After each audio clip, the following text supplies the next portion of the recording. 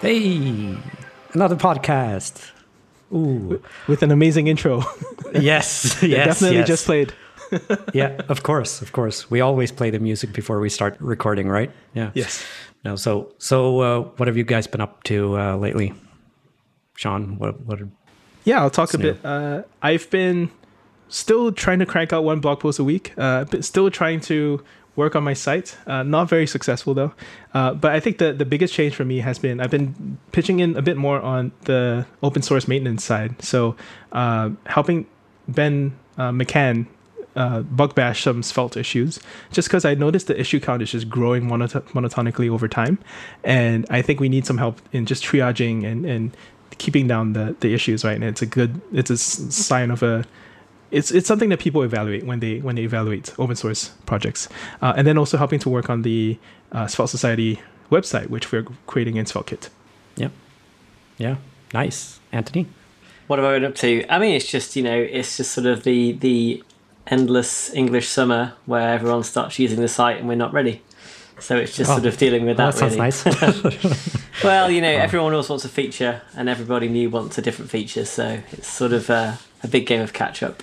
Summer comes at the same time every year. It does.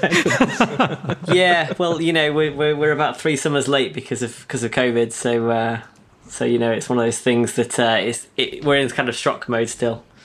Because sales have gone from nothing for 3 years to hundreds, thousands. Yeah, that's a good problem to have, though. I think. It is. It's a good problem to have. I definitely appreciate the problem. It's just I wouldn't say it's a surprise. It's just hard work. I just fancy a day off, because it is the sun's shining outside, and I'm not getting one. Yeah. Speaking of time off, I just went on vacation this week. Ooh, Oh, it's been nice. What'd you The do? weather is very nice for Stockholm. We've been having 20, 25 degrees and sun all day. So I've been enjoying that. And yeah. And we also have a guest with us today. Maybe. Yes. Oh, should I? Yeah, I feel like I for need it. intro music. So today we have Nick Rees on. I don't actually know a ton about his prior work, but I came across him when he started putting out stuff on Elder.js. And Elder Guide was the site I was working on that necessitated a super large static site generator. And this is something that I personally have been working on for a while, just because I noticed that Sapper has some bottlenecks. I noticed that my own attempts weren't really scaling very well. And so when Elder came along and it actually was designed from the ground up to work on this, plus it was the first framework to implement the islands partial hydration model that Jason Miller was very keen on focusing. I was very sold on this and built my own site right now is in Elder.js. So elderguide.com uses data to help families make informed decisions around senior care. And it's very SEO optimized. And that's something that we'll probably have to get into just because we don't necessarily, as developers, know a ton about SEO because we're not that tied to the business side. But Nick identifies as both an entrepreneur, marketer, and a developer. So we'll get that holistic definition. Nick, is there any other parts of your background that you typically introduce yourself with? No, I think you did a great job on it. I mean, my background is basically I've built several companies from nothing to an exit, and have generally played that CEO role of it, but it started out as front-end developer on all of them. And so that's kind of how I came into Svelte. And I have taken and acquired different assets and basically SEO assets and turned them around. And I've done that both in my own personal portfolio and then for larger companies. And so, yeah, it's interesting. I kind of understand the business side of things, but I also have, in the past 3 years, I've only been really seriously writing any JavaScript for about 3 years. Really focused on building things myself and kind of filling in my own gaps around SQL and things that I didn't know. And so, yeah, I decided to, during the pandemic, build something for senior living facilities with a friend that's an attorney. We just saw a need in the space. And we tried to build it in Sapper and several other frameworks, and it was just too slow at the time. And so a kind of necessity, out of necessity grew Elder.js. Yeah. So Nice. it's been fun. Nice. So, it's been my first open source anything, and it's been an adventure. Pretty successful, I would say. Yeah. I remember when you first released Elder.js, but you were quite hesitant about actually releasing it as a framework, right? Yeah, What it was pushed you over the edge, or really you and Sean cheerleading me on to do it. Oh, that's good. It's your guys' fault. I often joke that I got in over my head because I don't know. I don't really identify as a developer until somewhat recently, and like I still don't know Git that well, and I've never maintained an open source project myself. Everything I know, I've taught myself, and so it's. I think I was excited for the learning curve, and that's the reason I got into it, is because I like steep learning curves, and so it was a lot of fun. It was a lot of work, but I'm really proud of where it's gone essentially. So it's been fun, and I'm excited to keep developing it. I think in the past couple of weeks, I've like pushed out new plugins, and I really just like the framework that I've built and kind of fallen in love with it again. And it's fun. So you've been developing JavaScript for 3 years. You've built a framework that's just like exceptional, and now you're tackling hydration. Okay, well done. Thanks. Well, yeah, it's an interesting journey. My first project was a high frequency trading cryptocurrency bot. Like it was the first any JavaScript that I wrote, and it was moving like millions of dollars a day on Binance. And so I kind of jump in, kind of head first into things. We were doing trades in like 4 milliseconds. So it was a lot of fun, and that's where I actually like cut my teeth on JavaScript. And so I learned like low latency stuff, and I don't know, I like steep learning curves. Yeah, apparently so. Yeah. So people are generally pretty surprised when they go to the Elder.js documentation site. Definitely. Well, have you had any fun like reactions to it? Yeah, there's been. I think that my favorite is that people start to realize that the documentation site that they're on is actually like, it's kind of like a meta thing. Like you realize that the site I'm on was built by this tool that I'm reading about, and I like that a lot. The main reason I did that was mainly as an SEO experiment. From an SEO perspective, like what SEOs care about is inbound links, and something that I think most SEOs value is relevant inbound links. And obviously, cutting edge JavaScript framework links are not really relevant to senior living facilities. So this is kind of testing my own hypothesis that inbound links are good, kind of generally, regardless of how relevant they are, as long as you also have other relevant links. And so, yeah, it's more of an SEO experiment than anything. And the docs had to live someplace, so it made sense to at least get some links to Elder Guide. Yeah, that's great. It's always fun to see, like on Reddit, when people find the documentation, they're like, "What is this?" Well, it also used to feature the logo a bit more, and the logo is very special. It's not the typical JavaScript framework logo. It's a picture of a guy. Can you tell us more about the story behind this logo? Yeah, so my wife actually drew the logo. It's modeled after I think it's Aristocrats and her favorite kind of like pseudo grandfather, this father figure that was in her life. So she drew it after Senior Sanchez in her life. She's from Spain, and this is essentially him, and so it's a tribute to him. Oh, that's good. I like it. It does stand out. Yeah. Definitely. Okay, how about we describe, like, for people who are new to Elder.js, like the core opinions that Elder has?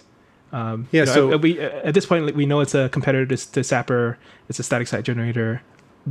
And I think it's built for, like, I'll tell you when I came across Elder.js and the tagline is an SEO first framework. I'm like, isn't SEO the thing that you tack on after you've done everything else? You know, what makes a framework SEO first? I think it's a good question, because really you're right. SEO is what comes after building. But what you find when you deal with different static site generators is that often when you want to do things that are important SEO wise, you kind of have to do backflips because they go against common opinions. And so I wanted to make sure that the framework was flexible enough to never really stand in your way if you wanted to do things SEO wise, and that would always have good defaults for you. Like particularly bad is Gatsby. Gatsby is just really bad at it, and I've been burned with Gatsby, and that was part of the genesis of Elder.js, is that I wanted to make sure all the opinions were kind of right from the beginning. And so, can you describe what do you mean by burned? Gatsby. So this was 2017, 2018 timeframe. I had acquired a site for like $500,000 in, I can't really talk about the space, but we were going to turn it around. And in like 80 days, we rebuilt the site on Gatsby. It was on WordPress. The site was making roughly $200,000 a year when we acquired it. And it ended up, like after the redesign and everything, it was up, on on par to make about $1 million a year.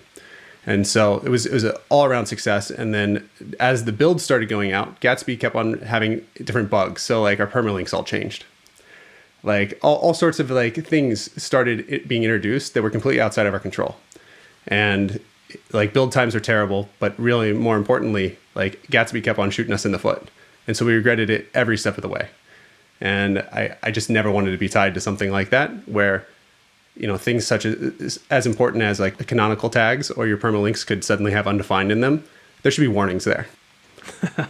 Yeah, definitely. And like breadcrumbs, you have to do backflips in Gatsby to do. And it's really tough. I want to release a plugin for Elder.js that makes breadcrumbs a lot easier.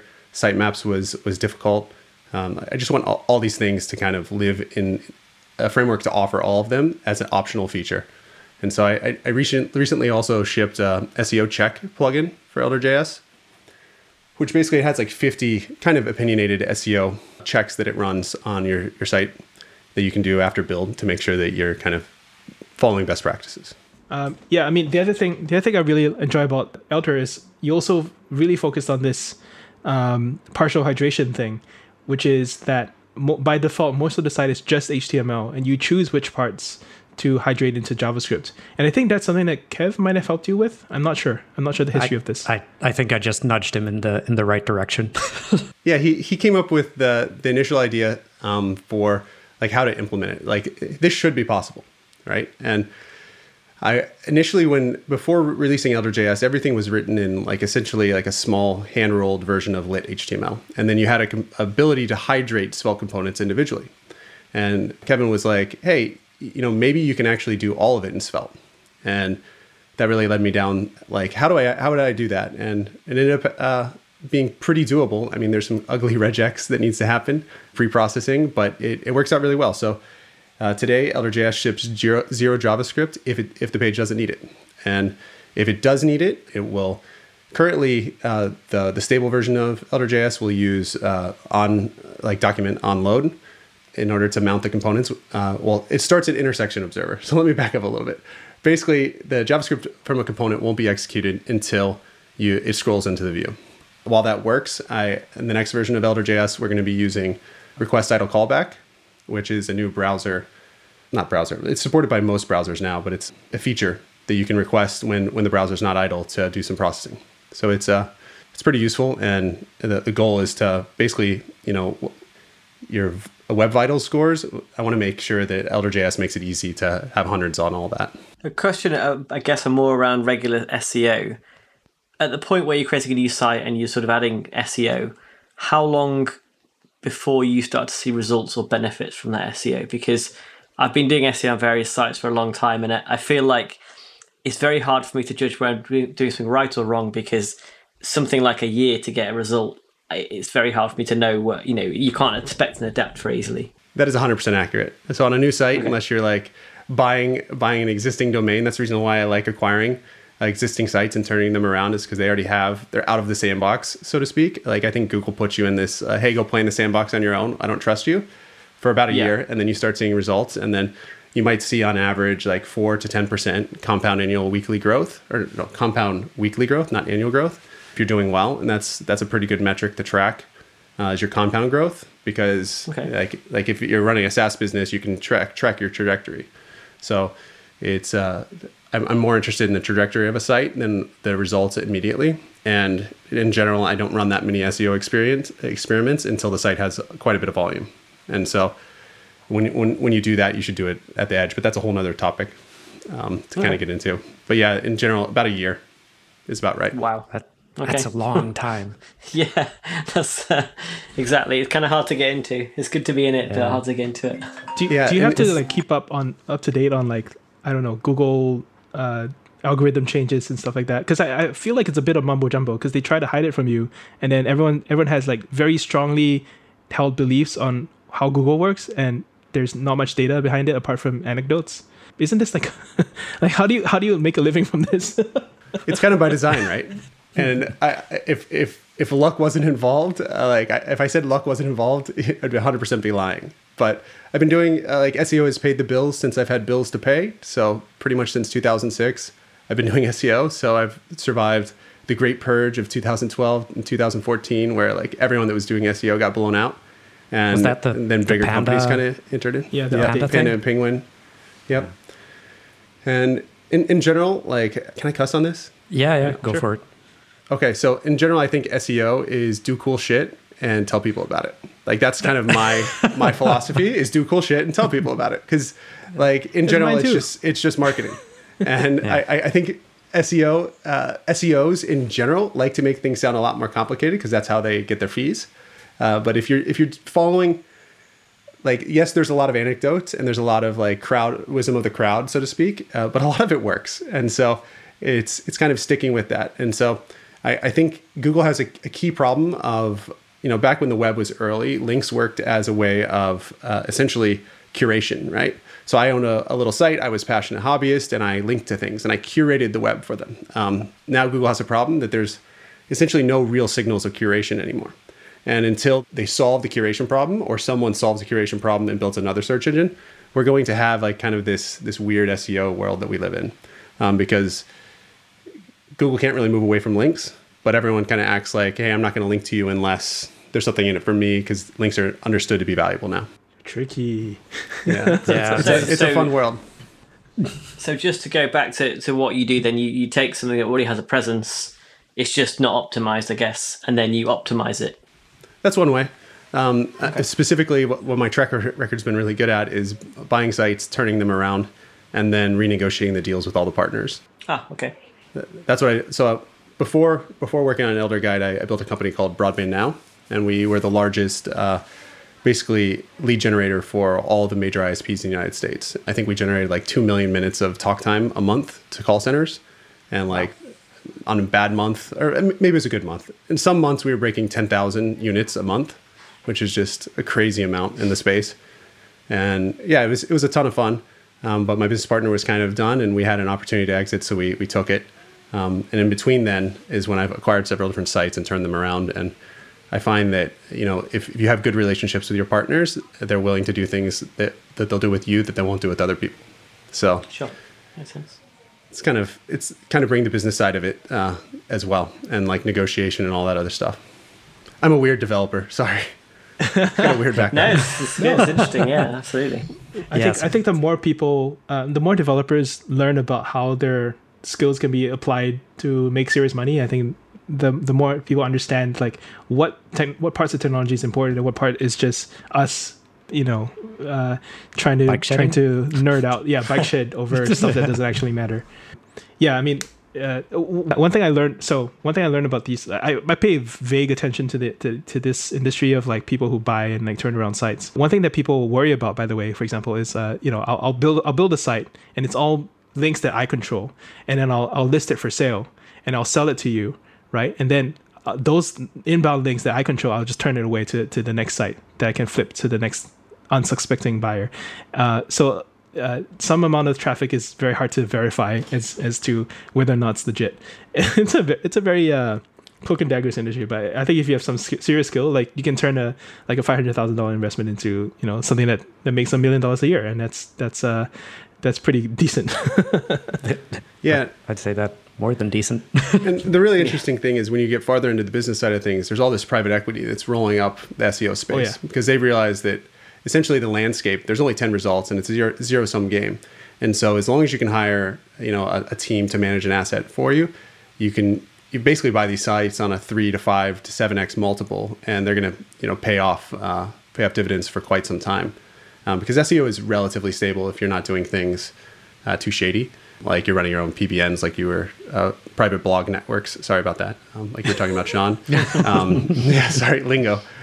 And it's relatively stable. And so private equity is rather interesting because they'll, like, you know, if you have a track record, they'll throw money at you to go do that again. And I've essentially decided to stop being a bounty hunter and focus on things that can actually make a difference in the world, because that's the reason I built Broadband Now. And money's good, but having an impact on the world and leaving it a better place matters more to me at this phase of life. And yeah, essentially I could retire, but I drive my wife crazy and I'm a restless person. I need to be learning things. Like literally I dive into stuff that I have no clue how to handle because I need problems to solve. Like my brain goes crazy if it doesn't have it. And so that's the reason I like JavaScript, is because there's kind of the whole community. There's like endless problems to solve. Yeah, I was saying endless problems. You found the right community for that, for sure. Yeah.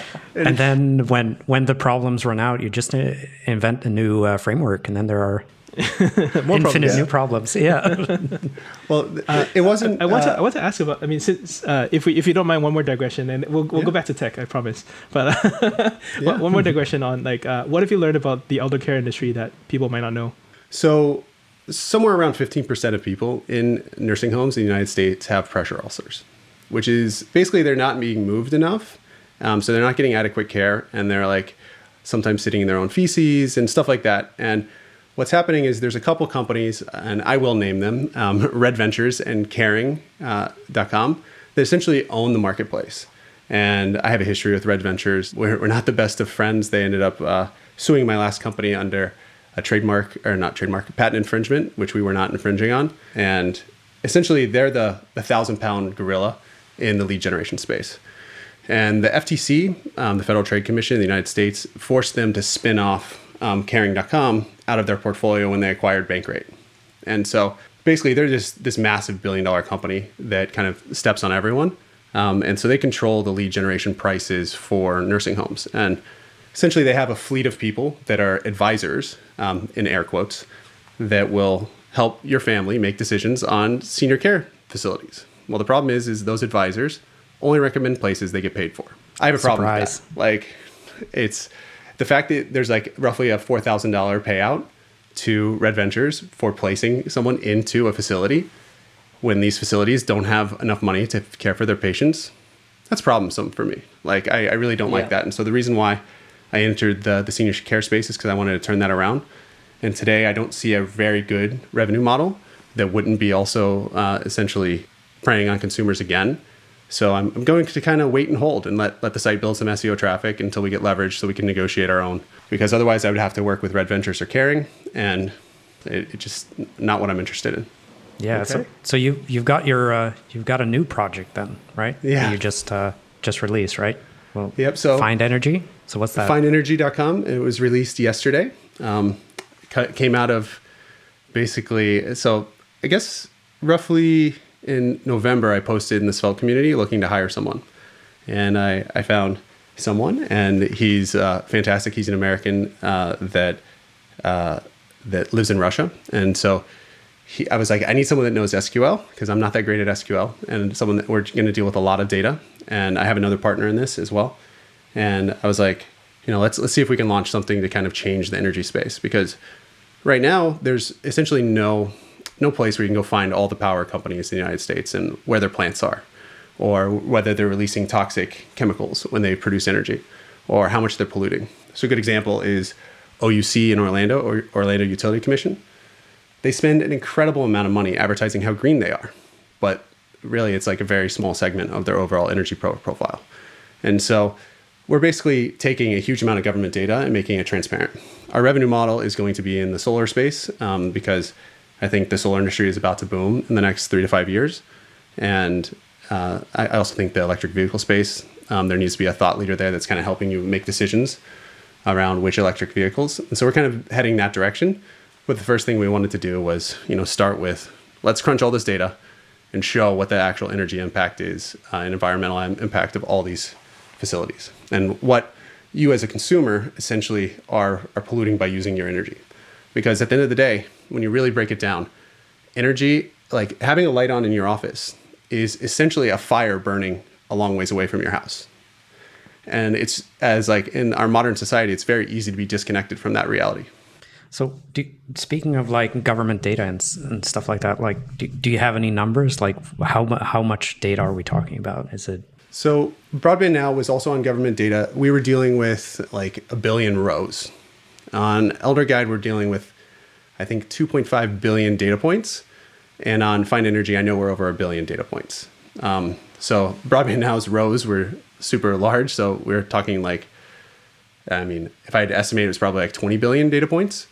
So that was a much larger data set. But the EIA data is purposely opaque. And all the energy space data is very opaque on purpose. And it's very hard to essentially calculate. And they make it just incredibly difficult to understand. And you call the government agencies and you're like, hey, how did you arrive at this data point? Because it doesn't make sense. Your math doesn't make sense. Explain it to us. And they can't explain it. And so they've been helpful, but it's, the energy space is kind of purposely opaque. Yeah. So what drives Find Energy is Elder.js, right? Yep. Yeah. Elder.js, and actually the next version is kind of where I'm testing all the new ideas. So one of the things that on data heavy sites like the ones that I build, essentially when you're hydrating, let me talk a little bit about hydration. How hydration works is we render something on the server, and that gives us static HTML. So we push that to the client, and that's the HTML that shows up on the page. But in order to hydrate something, you also have to mount a component on that HTML that was pushed to the page, and you have to add all the props, all the properties that the component was rendered with. Well, when you're dealing with huge amounts of data, like, if you go to the Texas page on Find Energy, there's just massive amount of power plants and a massive amount of providers. And it's just, you find all of your keys and values start repeating. And so what I did on Elder Guide is I wrote essentially a small wrapper that would allow me to convert values to an array. And then I would use a reverse of that on the client. And that worked, but it was custom and it's super fragile and it's hard to use. So instead, something I'm really interested in, something I think frameworks should be looking at, is something I'm calling prop compression, which essentially, since you're hydrating a huge JSON object often, or sometimes, essentially you should have the opportunity to, if the keys are shown multiple times, replace that with a placeholder, and then have your own custom ability to basically, you build a own custom library on every single page that reverse unpacks that JSON. And so that's in the next version of Elder.js that should be released in the next couple of weeks. And so on a tangible level, on the Texas page, if I'm remembering the stats right, it reduced it 60%, the JSON payload size. And after Brotli, it was still 10% smaller. So even after browser compression, which is pretty substantial. Yeah. And it only adds about somewhere around 20 to 30 milliseconds, depending on your browser and your connection and your hardware and all that stuff. But since we're using request idle callback, I think it's totally fine to process that amount. So I'm pretty proud of that. Spent a lot of time, like, you ever get a problem that your brain won't stop thinking about? That's been the problem that I've been thinking about for months. So it's pretty cool to see that. And I'm dreaming about it, which is really weird. And I still see an optimization that's a little bit past that, where it currently stands, but I'm not going to tackle it because I'm not a JavaScript wizard yet. I'm not willing to kind of go down that route. I've been kicking the idea back and forth with Luke Edwards, and he has some ideas on how to improve it as well, but we'll see. It's good enough for now. It compresses pretty well, which is what matters. For reference, months, this rate is basically like a sixth of your JavaScript career, so that's a long time thinking about it. Yeah.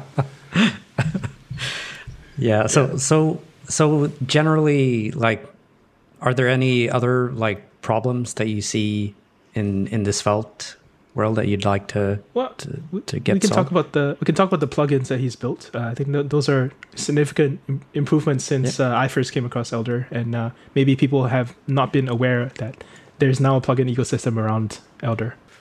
Yeah. So it's kind of fun to plugins are what keep me lit up about Elder.js, to be honest, because all the first websites I built were built on WordPress. But WordPress, if you bring that up in a developer community, everyone kind of cringes, right? But WordPress did a lot of things interestingly. They had hooks, and you could plug it into any part of the build process, or even build your own hooks into, if you had a plugin, you could offer your own hooks. That was really unique, and I found that really powerful. And what we found is when you had hooks, which is kind of, Elder.js is built around the idea of hooks. Most of the important stuff that Elder.js does is on a hook, and you can actually disable it and add your own hooks if you want. Or you can essentially customize your entire output of your site just via hooks if you want, or the data pipeline, everything. So it's essentially what we found with WordPress, because at the time we were managing 50 sites that were all built on WordPress. And what we found is, if we used a standard framework, at the time we were using Thesis Theme, built by my buddy Chris Pearson. And what we had is all of our teams would put all the customizations in a hooks.php file. And that allowed us to share a developer across different projects. So we put one developer on, maybe they manage 3 projects. But if another developer was on vacation, they could jump over to the other developer's projects and know that all the weird stuff is going to happen in hooks.php. Well, the same philosophy kind of underpins Elder.js. Like all the complexity should be encapsulated in your hooks.js or your route files. Those are the only two places it should really live. And in building the hooks, I kind of stumbled across this idea of, hey, maybe I could have like plugins. And plugins get their own closure scope, which allow them to store their own data. And they, based on the settings that a plugin is given, they can customize how they perform as well. So basically we have plugins are first class citizens in Elder.js. There's only one hook that they can't use, but you can do full themes. You could do full, like just anything possible with Elder.js you could do in a plugin.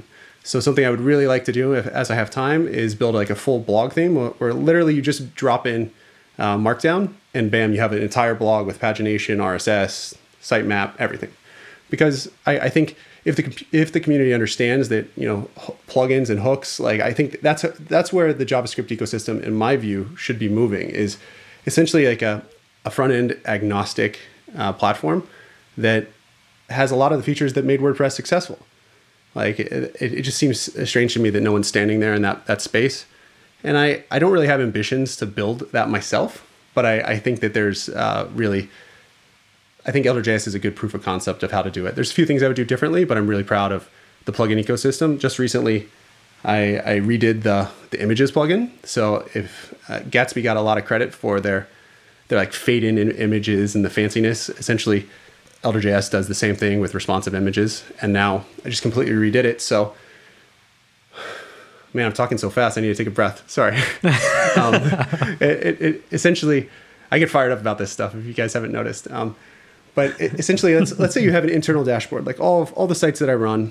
I only really publicly talk about Find Energy and Elder Guide, but I have several other sites that run on Elder.js. In all of them, we have a team where you can upload an image to a dashboard. Well, with the earlier version of the plugin, of the images plugin for Elder.js, you couldn't use those images in the plugin. Now, if you have any page that essentially needs to compress and resize images, like let's say, essentially what the plugin does, let me back up a little bit. What the plugin does is it will compress your images into WebP, JPEG, and PNG in however many sizes you want. And then it will allow you to embed it on the page. And then based on the browser resolution, it will show you the most optimized image for you.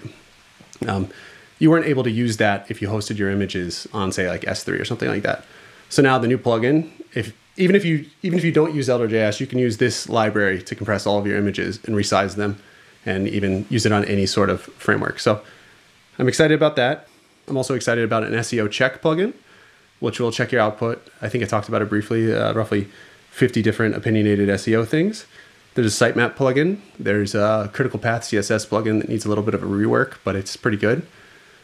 There's a bunch. Markdown? Yeah. There's a Markdown plugin that allows you to. When I used Elder.js, there wasn't a Markdown plugin. Yeah. And we had to figure all this out. Yeah. So now it's the standard template uses the Markdown plugin. So you just drop Markdown files in, and you get it'll display it for you, which is pretty fantastic. And it includes code highlighting and all that other stuff, fun stuff. Yeah, it's kind of fun to single-handedly build your own ecosystem, which is where I've been trying to prove. And then now people are starting to add their own plugins, and it's really nice. Like there's a blog pagination plugin that's built now, and there's a few other plugins out there that are just fantastic. I think Kev, you've built one. And the Google Fonts one. Yeah. So it's been fun. It's fun to watch it grow, and I'm enjoying kind of being the steward of that. Yeah. Nice. So the hooks that you're talking about, they're meant to like hook into different parts of the build pipeline. How would you describe that? Yeah. So I guess I'm not really like a JavaScript guy that much. Like I kind of don't have any formal training, as we've talked about. So I like global state a lot, but there's a lot of problems with global state, right? So if it's mutated at the wrong time, you got problems. So I came up with this idea of I call it the hook interface, which essentially passes you in a proxy of the props or whatever, of the global state, just a few elements of the global state on each hook where it should be mutated. If you try to mutate it on a hook where it's not able to, it'll throw an error. So now we get the benefits of global state, but none of the real downsides. And so hooks allow you to plug into any stage of the build pipeline and kind of customize it. So whether you want to compress the HTML or you want to add data that's used by many pages on one place, so you're not querying the database a bunch of times, or you want to, I don't know, like on Elder Guide, we have like our own little custom API key that we add that does some security on it. If you want to add that to every page, you can do that. Or you want to add Google Analytics, it's just writing a single hook and it's added. So you basically have all the power and all the complexities in a single file by default. It works out really well across our teams. We like them a lot. The thing that I think doesn't get the most credit, but I think is pretty amazing is shortcodes. Shortcodes have basically been a game changer for our business, basically since they've been around in WordPress. And we use shortcodes super heavily because the problem is you have, like, as you get to a certain size, you have a content team. You have someone that's writing content, and even in like the companies that I've worked with, they have a content team that's disconnected from the development team, and then you have a marketing team. You have all these people that have requirements, and shortcodes allow you to essentially give power to non-developers and to essentially future-proof your content. A good example of this is, let's say you have a blog and you have some YouTube videos. If you add those YouTube videos using the embed code and Google or YouTube changes that down the road or whatnot, you have to go change your embed code on every single post. Instead, you should create a shortcode that just you pass in the YouTube ID, and then you can control the embed code for the entire site. And that's not a new idea. WordPress definitely pioneered it, and I think there was something before it that did really well. What we find is it allows us to move a lot faster because we can have a much smaller content team. That's interesting. And they're asynchronous too. So sorry to interrupt. Basically, no, go for it. I feel like asynchronous shortcodes are like a superpower. So essentially, for instance, like right now on Find Energy, we have a very non-technical guy that's basically the business manager, and he's one of the co-founders, but he wants to be able to show like really complex graphs and all these different things that require API calls or database calls. We can give him a shortcode and, hey, I want to show this really complex table. He can do that in Markdown. We just give him the shortcode and we like encapsulate the complexity on the back end, and he has all the power, but he's not going to shoot himself in the foot, which is pretty nice. I'd say that you're responsible for changing my opinion on MDX versus shortcodes. And I even wrote a blog post about that, which I'm going to stick in the show notes. But yeah, it's a really, and it's future proof, which is something that you didn't really talk about. Yeah. But once you've ported content around for long enough, you start to value these things. 100%. Cool. Yeah. Did we want to talk broader Svelte? Or do we have time? Yeah, we do. Okay. So what made you pick Svelte? Because there are a lot of frameworks, right? Yeah. So when Broadband Now was growing, right, I was like kind of a front end developer. Like I knew some CSS, HTML. My business partner would do all of the data, and I would do the presentation layer until I could hire someone else that was better than me. After selling Broadband Now, I had some downtime, and I was like playing with different frameworks. And I built something on Gatsby, and I didn't like React. I just felt like it was bloated and slow and overly complex. And then I used Svelte on like just something small to like play with. And I remember being on like the REPL or whatever and being like, whoa, this is like magic. And I like told everyone I knew about Svelte. And then I kept on like waiting for like a static site generator to support Svelte that wasn't Sapper, because in my mind, like what's on the back end and what's on the front end of Sapper was really confusing to me, and it didn't really make sense. And I was really, I don't know, I loved Svelte and I loved Sapper, but I could never wrap my head, and it never really clicked for me. And so I was telling everyone about it. And I was like, but there needs to be something here, because this shit's magical. Like this is like superpowers. like I can now build stuff that would take me forever in jQuery. I wouldn't even know how to approach in React. And it's just such a better onboarding process, I think, for teaching people. I think Svelte is magical. What's been created by the community is just incredible. Yeah, that's really nice to hear. Like I had the same reaction when I first tried Svelte. Like I was using React before that, but then like tried Svelte, and I'm like, nope, not working with React anymore. And I basically quit my job, and I went for Svelte. Now you're working on a company that's betting on Svelte full time. Yeah, it's exactly. Interesting to see it grow. I think this is how it starts. It's very hard to bet against the mainstream when there's a clear dominant framework. But I think Svelte solves a lot of the problems that web developers just have, and sometimes you just need the more opinionated approach. Yeah, I think I did the same thing. I did the same thing as Kev. Really, just I had to start a company so I could use Svelte. Needs must and all that. Yeah. Hopefully it's better now. And if you look at the trajectory of like people going to the Svelte subreddit and people listening to the podcast and going to the Svelte Society website, if you look at the numbers, it's all like pointing like up to the right, if that makes sense. It's really nice to see. I mean, it's still. Oh, go ahead. Sorry if I can interject here. Here's what I've heard from like the CTOs of mid-sized companies. The reason they like React is because essentially they view React developers as interchangeable, and like it essentially that gives them business continuity, right? Where I think Svelte really shines is it allows someone that knows CSS, HTML, and some JavaScript to do really amazing stuff. And so I think we're going to see adoption from the smaller companies first, and then unfortunately I have to say this, as Svelte developers become more interchangeable, you'll see larger companies start betting on it more. Because right now, if you try to hire for a Svelte developer, like as I've tried, you get all different levels of skill, and like the top end is there's definitely some super talented users, but I think the average business is struggling to figure out how to get the top end developers, and the top end developers are trying to figure out how to be found as well. Yeah, I think the realization is eventually that you stop classifying developers by the framework, because that's too broad of a brush. There's really good React developers as well, and they're really bad ones. So there's good and bad in all frameworks, and it turns out that you probably need to cut it a different way. But I understand, like it's something that I'm dealing with at my company as well.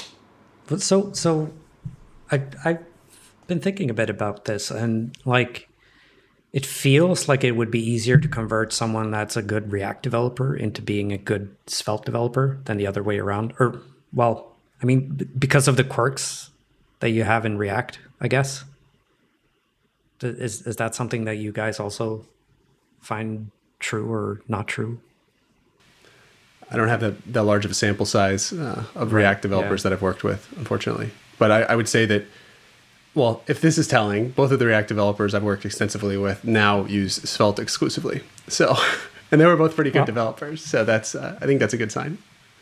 Yeah, I have to say the same sort of thing. I think the ones that I've worked with and respected as developers have basically either converted fully or sort of, tried to start looking for something in Svelte, and used it on their personal projects and things like that. There's the React developers I used to work with that I'm not sort of in close contact with probably still use React. I don't know. It's just kind of an easy route, isn't it? But I just the code bases we were working on, and they were good developers.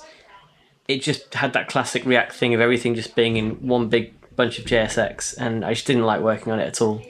So yeah, I don't know. It's hard to say, but I would say that those who have spent time looking into it are definitely now using Svelte as much as they possibly can, while still getting a wage, I guess. Something that's really blowing my mind is Scott Zielinski rewriting his site from React to Svelte. Yes. After he just rewrote it last year, and I think this happens a lot when like people try it out and they're like, oh, okay, I'll just play with it, just to see what's happening, and then you really get into it. Yeah, it's quite amazing. Like it's fun to see. I'm trying to figure out how, because I'm going to rip apart Beyonc and build it into different modules because I want to move a lot of it to Kit. I'm wondering if I should build a whole marketplace part in Elder.js now that I know more about it, now that I've had time to kind of talk about it, because it just the pattern just fits what we're doing really. It's very SEO heavy. It's very much static content once it's out there, so I might be in touch. Awesome. Yeah, and one of the things that I'm not trying to step on SvelteKit's shoes at all, but like we found on certain sites that I can't talk about or that I don't talk about publicly that we need server-side rendering. And so as of the last release, that's like very possible, and you have full control. The same stuff you could do in any Express app or Polka app, you can do in Elder.js now. And so it's got a very clear migration guide, like path, not a guide yet, but a very clear path if you need server-side rendering and you want to move away from static site generation. Because what we found I haven't yet done this on any site, is what I would really like to do is stay with server-side rendering and then put a Cloudflare worker in front of it that has super aggressive caching. Because essentially you have a static site generator on demand and you purge the cache and then you now have all fresh pages. But right now, regardless how fast Elder.js builds, there's tests to run, there's uploading S3 in all of our pipelines. And our fastest pipeline is like 15 minutes for a build. And that's really, I like it much faster than that. Yeah, it seems reasonable. Yeah. It's great that you're thinking about this, because that's probably one of the biggest debates going on in Jamstack right now. Like, how much should you pre-generate upfront versus how much should you just, defer until requested and then stick it behind the CDN, because those things exist and we should make use of them. And I think essentially that line of thinking makes incremental generation, essentially building only the pages that have changed, a moot point. And I think developers find incremental generation, or like building part of your site that has changed, a very sexy problem. It's like super fun. It like ticks all the boxes. It's like, I got to track data dependencies. I got to figure out how to do all this stuff. It's super hard problem. But at the end of the day, it's reinventing the wheel, because you essentially get the same outcome if you put it behind a super aggressive like Cloudflare worker or something like that. Yeah. Cool. So we've talked a bit about the good parts of Svelte, or why we like Svelte. Maybe something about the bad parts. What are you missing in Svelte? The biggest thing I'm missing is there's a ticket for better hydration, and it was merged briefly, and I was very happy about that. Like, anything I could do to get that merged, I was gonna push, and then it got unmerged because there was a small breaking change. So currently, the way hydration works is, let's say I give you all the HTML for your page, and then I hydrate it, and we know it's been server rendered. It destroys the entire HTML structure and then rebuilds it from scratch. And what this causes, and this SEO is a lot of speculation, right? And what I found is that pages that have components above the fold, so they're being hydrated by Elder.js, they're not ranking as well as ones that have components below the fold, which is just very strange. Because, for instance, on Elder Guide, certain pages have substantial amount of content that is hydrated above the fold, and other ones don't, even though they're the same, very similar content. So they should be ranking similarly. It'd be indexed similarly. So here's my theory. My theory is that Google is very public that it has two different types of bots, one that renders JS and one that doesn't. And the one that doesn't, essentially it will go through the page, and if it's a static page, it will evaluate the content on that. If it's substantially JavaScript heavy, I think it gets kicked to the JavaScript bot, and before you get any real credibility. But essentially, I believe it's estimated to be roughly 2 months on like a new site before the JavaScript bot comes around. So it's much less frequent. It has to do with your crawl budget. And so, yeah, I just think that we really need to solve this, because from Googlebot's view, the DOM is getting, or the HTML is getting completely destroyed and rebuilt. So they don't know what it is. And so if we could have it so that only when it's hydrated, it only changes what it needs to change, that really is the right way to go. And I understand Rich's point of view and the original design behind this, that, maybe, let's say I'm hydrating a clock, right? It's not going to have the same state in the first, like the moment it was rendered on the server and the moment that it's rendered on the client, they're not going to be in sync. But for the vast majority of static sites, they are going to be in sync. And so I don't think we should be having basically this ineffective system to destroy the HTML, then rebuild it from scratch. It should just hydrate in place. Yeah, this is all magic to me, so I'm... that's I think there's some issues with like form inputs as well that get reset. I've been going through some of the old Svelte issues, and these are some of the longest standing issues in Svelte. So we probably have to deal with this at some point, but I'm not sure what exactly got it reverted, but it's probably worth taking a look at again. It was when there was two text nodes together, I believe. Two text nodes together when they were touching. Sometimes it would cause spacing issues. Yeah. Wow. I remember that one. I read something about duplication, some issue with duplication as well, but I could be thinking about another issue. Cool. Any other stuff you want to talk about before we move on to unpopular opinions? maybe I just start with that because it kind of falls in the same category, but it has to do with one thing I don't love about Svelte or any framework right now. And I think the framework should move into this. So this would be my unpopular opinion. My unpopular opinion is that since these frameworks allow for server-side rendering, and then they also allow for hydration, there's essentially no reason, really, when you have a compiler, for a tool like Elder.js to exist. Essentially, when you hydrate something, or when you render it on the server, you should get the hydration code right away. Like, why wouldn't that be generated? All you'd have to pass in is the relative path to a component. And you would have all of it, because essentially the compiler could know it knows all the props. It knows the component name. It could set a wrapping class on it that allows you to, or a wrapping ID that allows you a target to hydrate on. It could generate all the code for you. I'm just surprised that no one is doing that. None of the frameworks are doing it as far as I know. And it really seems like the next obvious step. You could do prop compression there as well. You could do all this stuff. And I'm surprised that, especially since Svelte is a compiler at its core, it doesn't offer that. And this was something I had kind of pushed and got a bit of pushback from some of the maintainers that's really that's the framework world. But it seems like a strange separation to me. And I'm really bad at separation of like the different layers of something. Sometimes I struggle with that because I don't have like traditional training. But to me, as like somewhat of an outsider, because I kind of straddle the line between a JavaScript guy and not, it seems like it should exist. Yeah, agreed. Now that you mentioned it, I'm gonna breach the topic that we've been discussing offline a little bit. Astro has come out, very similar. You're having some chats with Fred Schott. So for those who don't know, astro.build is the project site, and it's kind of like a framework agnostic way to. It's kind of like the non-Svelte part of Elder, yep. and then you can layer in whatever framework you want.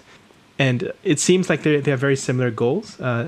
What is the status of the discussions on? I haven't heard anything. How back. much duplicate work is going on? I haven't heard anything back from them, unfortunately, since the initial reach out. I have had a surprising amount of people ask me if I'm going to stop working on Elder.js because Astro exists, which is really strange to me. Like 2 people have asked me, which is like, like why would there be that? Like, and I was telling one of my team members that I'm like, my goal is not to become like the de facto framework for everyone. Like, I'm building this because our businesses need it, and we might as well open source it because you have to create documentation anyways. And so if you're creating documentation, you might as well offer it to the community, and the community can help you improve it. And yeah, there's some burden there, but listen, I run my own company. I can handle that burden. You know what I mean? I don't have anyone I have to report to. Like, I might as well do this because I'm interested in it. So no, I'm not stopping because Astro entered. I also think like I've had some time to really study how they're doing things. And I think it's great for a small site. I think as soon as you go against their opinions, you're going to have trouble. And I've tried it, like, they've done a great job minimizing the complexity of doing what Elder.js does, and like hydration. They offer the same settings, everything. It's like fantastic. It's really impressive. But my concern is that as soon as you do something that they're not intending you to do, like a business requirement will force you to do, you're going to have to figure out how to do it. And Elder.js, even though it has a steeper learning curve, I think it tries to get out of your way. Like, you can disable all of what Elder.js does if you want to and build your own. And so it's, yeah, I just think that it's not quite as pluggable. But I think my main thread to Fred is that I think that we as a community should figure out some sort of hook interface, or some sort of interface that allows a plugin ecosystem to thrive. And even if Elder.js has to be completely rewritten, I'm fine with that. But like a plugin ecosystem for Svelte or for all of these frameworks should exist, because that's what is needed to replace WordPress. Because more and more, like even the company that acquired my last company is moving towards WordPress, because all the content editors like that, but they're using headless WordPress. And so if we can offer plugins that do essentially what WordPress has done in the past, we're going to be so much better as a developer community. So I'd like to see that happen. It's weird. It's kind of the back-end equivalent of what's happening. Like, web components are framework agnostic. I would like framework plugins and hooks to be framework agnostic, because there's a lot of work that went into Gatsby's plugins, but they're gated to Gatsby. And now every time I change frameworks, I have to like reinvent the universe, right? And even regular Svelte developers cannot benefit from the Svelte image plugin, the Elder image plugin, right? So there is a separate effort to work on Svelte image, and it's just all this duplication that I'm sure is resulting in it's good because you get to dictate your own rules, but it's bad globally because you don't get to benefit from people's shared expertise and all this stuff. If you can plug me in with the guy that's working on the Svelte image, I'm happy. Like I've extracted the Elder JS code so that it could be 100% agnostic. Like you just give it images and it gives you back fully compressed stuff. So I'd be happy to. I don't know who's working on it. I know it exists. That's all. But I don't know who's working on it. Yeah. So I think the problem here is partly an issue about like business moats, right? The Gatsby plugin system is a moat for. Yeah, I guess. Yeah, that makes sense. But anyway, well, it's a dream, and but reality is very different. But we can at least try to talk. As always. Maybe the Svelte ecosystem can show a positive example. Cool. All right. That's I wanted to get that in there just because I think I've been hearing some buzz about Astro, but I definitely believe in the idea that you don't have to take over the world. Make things that are suitable for your own purposes and make yourself happy and share it, and that's it. There's multiple winners in the world that can coexist. Yep. All right. So Sean, you also have an unpopular opinion this week. I was trying to come up with something just because we're trying to keep this segment going of the podcast. So unpopular opinion is I think we should work on a Svelte IDE. So this is something that Rich Harris started way back in I think 3 years ago now in one of his did he call it a Svelte IDE or he called it something else, Sapper IDE? There was a Sapper IDE. I think there's another notion now that's along the same lines but more generic. Might be SvelteKit IDE by this point. Right, exactly. So the last time we podcasted, I started talking about this idea that we should edit our components next to the components, not having to toggle between the browser and the editor, but to bring the editor into the browser and be able to click on the component and edit its source code and have it live refresh. So that's evolving into what I think the Svelte IDE should look like, which is something that is maybe unpopular now, but could be the future of how we make Svelte. I don't know, but it's at least interesting to me. So I might start hacking on it. I think between the last time we did the recording and now, I did write a proof of concept, which I shared and got some interest. Yeah, that was cool. I like the idea for sure. The conclusion is I was trying to use the new browser file system API, so you can edit files from the browser. But the problem is that it requires you to give very broad and vague permissions. And I actually tried to request more specific permissions to access files so it could function just like a regular IDE. And they said no because of the security concerns. So I think trying to do it purely from the browser, it probably doesn't make sense. So you need to have some kind of Electron/Deno/Qt setup to make this. What about that that thing that was released? Was it a couple of weeks ago? That they made some. What was it? It was on the Next.js and the what was it called? It was like an IDE in the browser. They used WASM and stuff. They basically, that's Stackblitz's implementation which uses WebAssembly. The problem is that these are all virtual files that are maintained on a remote server. So if you want to edit local files on your desktop, it doesn't have access to that. So yeah, I still think a local Svelte IDE probably would help. But yeah, this is one of the debates that's going on in web development. Like, should you do all your development on a remote machine so you never have environment issues again, or do you want to preserve that speed of response and total control by having everything locally on your machine? I feel like I'm on the local machine side, but I don't have a strong reason apart from that's how it's always been done. And if I'm on a plane, that stupid analogy, like if I'm on a plane, I can still continue working, and that's bullshit. I'm always sleeping on a plane. Yeah. But so we had Mike on from Gitpod, yes, right? And their whole business idea is basically moving people from the from the local environment to the cloud. So if you want to hear more about that, you can go listen to that episode. All right, picks. I can go first. So this week I have picked WebAuthn. So that's a browser API that handles authentication on the web in a generic way. So you can basically log in using Touch ID on your iPhone or your Mac or your fingerprint scanner on your Android phone or whatever. And it's actually got pretty good browser support nowadays. You can do you can basically implement an authentication system using that, and it's more private for users. Yeah, you should check it out if you're interested in. So I haven't read too far into this, but every single time that someone has introduced WebAuthn to me, it's required handing out a token that you have to carry around with you. Is that true? Is that still the same way? So a token as in like a virtual token? No, like a physical thing that you carry around with you. Oh, like a YubiKey or something. YubiKey. Right.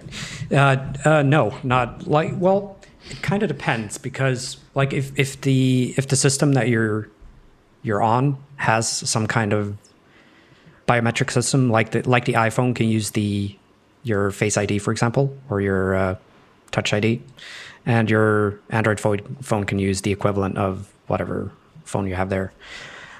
Or you can use a key if that's what you want. Some form of 2FA, yeah. I mean, it's an interface to the hardware authentication mechanisms, right? So it's just, all it's doing is putting these things in the browser, so you can log in via whatever method your website wants you to, as long as, if you've just got a browser, you can't use Face ID because browsers don't support that. But WebAuthn is a standard for giving your browser Face ID support and integrating with the hardware directly. So it will give you anything like YubiKey or Face ID or Touch ID. It's really quite clever, actually. But it's something that I guess it closes that gap again from native applications and browser-based applications, because up until this was introduced, you couldn't use any of that nice stuff with a web app. So it's good. I think it's really good. It does work. They've got a nice demo on the site, actually. You can just go and it's got some really undecipherable configuration that it asks you about. I don't know why it does that, but I just ignored them all and went click Face ID and I could log in. So same here. You put it much more eloquently than I did. Well, I just waffling really. I trying to think of what I thought when I saw it, because I see these things and I kind of glaze over immediately because it's there's so many of them and it's all so fancy and I never had a chance to implement any of it. But yeah, it's pretty impressive actually. Yeah. So the thing is that up until recently, the support hasn't been great for it, right? So that's probably where you it's probably at the point where you can start implementing it without having to worry about, well, you always have to worry about old browsers, I guess, but cool. All right, my pick. I'm going to pick web.dev learn CSS today. So this is a initiative from the Chrome DevRel team, I think, but just the Chrome team in general on like, hey, people always say they want better resources to learn CSS. So this is the official, like, from Chrome. This is CSS according to us, and it's very simply written. It's 24 chapters, and it's essentially an online book, But if you wanted, I think what matters here, because there are tons of CSS books out there. I've read my fair share. There's MDN, and they're all information laid out in different ways, but some of them go too detailed, and some of them don't give enough context. And what really matters is the curation and the explanation for people, right? It should not talk down to you too much, but also it should explain to you everything that you must know to be a good, like, competent web dev for CSS. And it comes from Unar Kravitz and Adam Argyle and Andy Bell. And these are some of just the most skilled CSS people in the business. So I'm making my way through some of these, and I just find it really rewarding it comes from Chrome. Like, it's pretty good. Yeah, they have they also have a podcast, right, where the podcast is linked to each chapter. It's very hard to follow the podcast. I tried to listen to it, but when you try to mouth code CSS, it doesn't work. yeah, that's hard. But I don't know. Some people might like it. Yeah.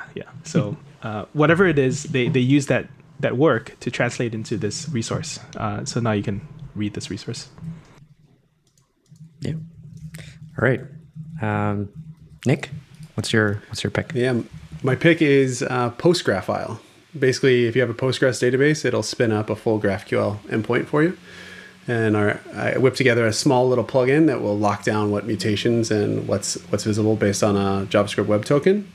And man, we have this like very simple Svelte form builder that allows us to like churn out like admin interfaces like super fast. And it's all because PostGraphile is building you an entire CRUD backend for you that's pretty easy to secure, like basically automatically. Like I love it. The idea of writing, like if you have a really complex stored procedure or function, and you can basically immediately turn that into an endpoint, or you can write your own GraphQL endpoint if you want, and it'll pick it up on top of it. So we love it. I can't imagine the way I build sites. Essentially, I've said Svelte plus PostGraphile is like cheat codes. Like it's like it takes out all the bad stuff out of building stuff. I'm like so happy with both of them. Nice. Yeah, I haven't tried it yet. I've been more on the Hasura side of things, so I just vaguely am aware of PostGraphile as like more independent Hasura, because Hasura is kind of venture backed and trying to build its own basically like ecosystem as a that space. GraphQL gateway. What Sorry did you say, about Nick? that. I think there was some lag. It's basically like Svelte in that space. It's very community backed, and they've got some really cool ideas. The thing I don't like about Hasura is its AGPL, which should one part of your code touch their backend, it's now all open source. So your attorney friends will basically tell you to stay away from that. And considering one of my best friends is an attorney and a very good one, he's like, don't touch that. Find a different solution. Okay, and PostGraphile is MIT. Yep. Awesome. Cool. Wow. Anthony? I don't have a pick. I don't have a pick this because I keep looking for things on my desk and it's really lame. So I'm just not going to do it. I'm gonna dip out this time, and I'll come up with something that's not in my 180 eyesight. All right. Okay, Great. cool. So I guess that's it. Thanks for coming on, Nick. Where can having me. people find you on online? Yeah, nicholasreese.com or Nick Reese on Twitter. I don't tweet much. I'm on the place I'm most active is probably GitHub and the Svelte Discord. So if you need something, you can ping me on there. I'm pretty good about replying. Yeah, I like the Svelte Discord a lot. There's a new Elder.js channel on the Svelte Discord. Yep, there is. We didn't even mention that. Oh yeah. That's pretty nice. Yeah, All right. we need a policy around that, but I think it's generally nice to have people like major Svelte projects in the Svelte Discord as well to recognize the contribution it's making to the system. Yep, agreed. I definitely felt honored from it. Thank you guys. Sean, you helped make that happen. Thank you. Cool. All right. Well, Yeah. see you guys. Take care, guys. Bye. Thanks a lot.